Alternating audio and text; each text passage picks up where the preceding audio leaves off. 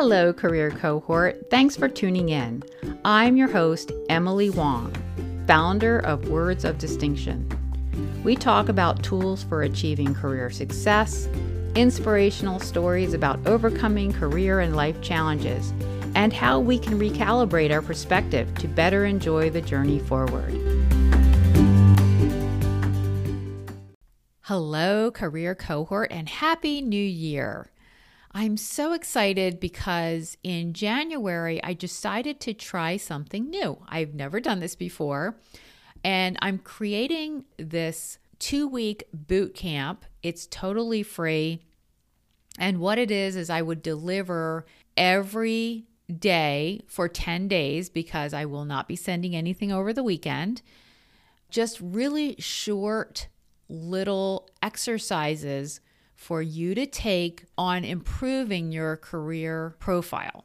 So all you would need to do is go to wordsofdistinction.net/career content bootcamp. And if you register there, I guarantee you these exercises will be shorter than setting up any kind of new fancy exercise gadget you got this year. It's going to be super, super simple because if you know me, I've spent this last year really thinking about how to break big projects down into their smallest components to make them more manageable, both physically and mentally. And this is something that I have struggled with. I know my clients have struggled with this, and I think that my listeners do too. So it's kind of my New Year gift to you. Again, go to wordsofdistinction.net/career content bootcamp, and you'll get one email per day from January 10th through January 21st. And they will be very short. They're not going to get in the way of your workday, I promise you. In the meantime, I wanted to give you 5 tips that you can take now toward refining your career profile. So the first one is adverbs, and adverbs rarely add value. Most of the time they're a distraction and just kind of add flab to where we don't want that extra weight, right? We're drawing attention away from our best features when we use adverbs in a lot of cases. So among all those resumes I see, a common culprit is very, as in very unique. But here's the thing. You either are unique or you aren't. There's no spectrum of uniqueness. How about very compelling? Your content is either compelling or it's not. So really think about when you're using an adverb, if it really is useful. If it's not, get rid of it. We're tempted to add an adverb to bolster our point. It's usually because we think the main word just isn't strong enough to stand alone. And if that's the case for you, just choose a better word.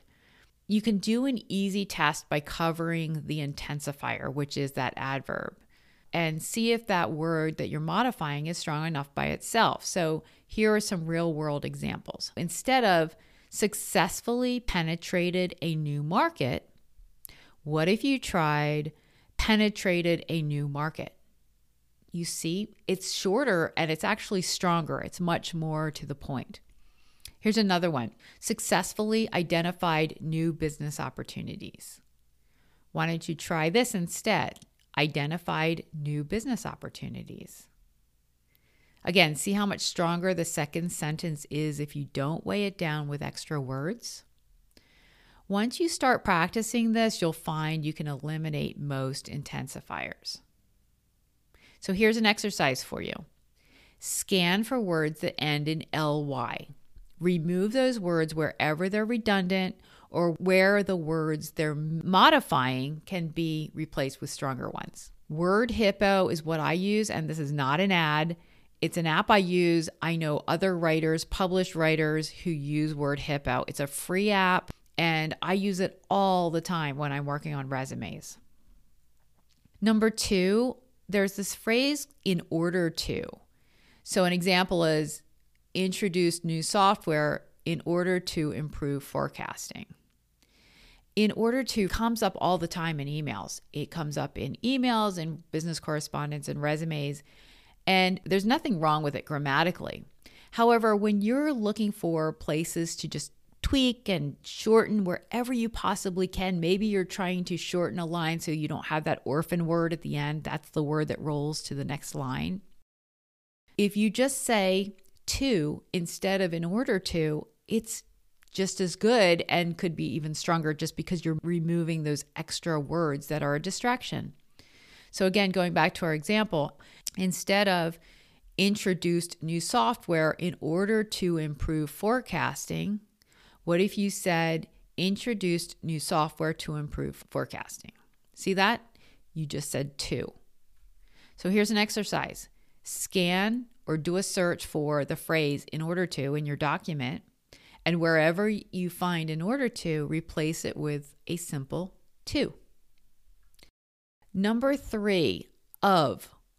Okay, for such a little word, this one can do a lot to slow down a reader. It's like a Christmas cookie. One here and there is okay, but too many can add up and bloat the sentence. So how about this? Instead of saying directed assessments of threats, say directed threat assessments. You see what I did? I reversed the order of threat and assessments and removed the word of. Here's another one. Instead of oversaw building of cloud infrastructure, try oversaw cloud infrastructure build. Here's an exercise. Do a quick search for the word of.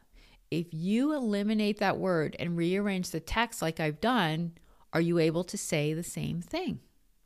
Number 4, related to. Here's another opportunity where you can cut the phrase entirely and reorder the text, as in the following example.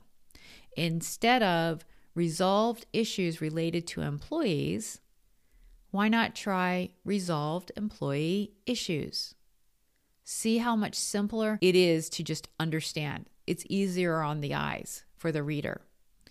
So here's an exercise. Do a search for related to, cut it, and rearrange the text.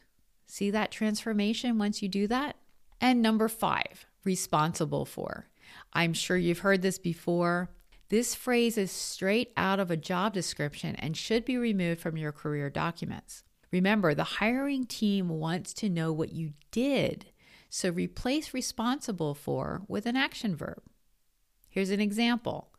Instead of responsible for innovative product and marketing strategies, what if you said deliver innovative product and marketing strategies? How's that? It's shorter, more direct, and gives you ownership. So here's your final exercise. Scan for responsible for, turn it into a strong verb, and voila, you've powered up your phrase.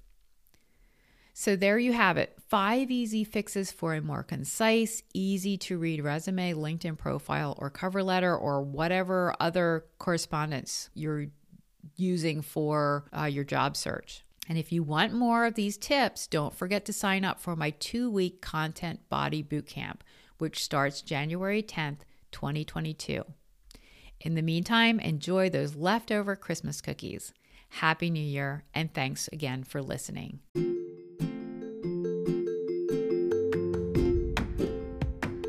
Thanks for listening to this episode of Career Cohort. I'm Emily Wong. You can find all my podcasts and blog posts at wordsofdistinction.net. And if you'd like to chat about how I can help you define the next step in your career and achieve your goals, head on over to the same website and book a time on my calendar for a free consult. In the meantime, please be sure to share, subscribe, rate, and review so we can continue to bring you great content.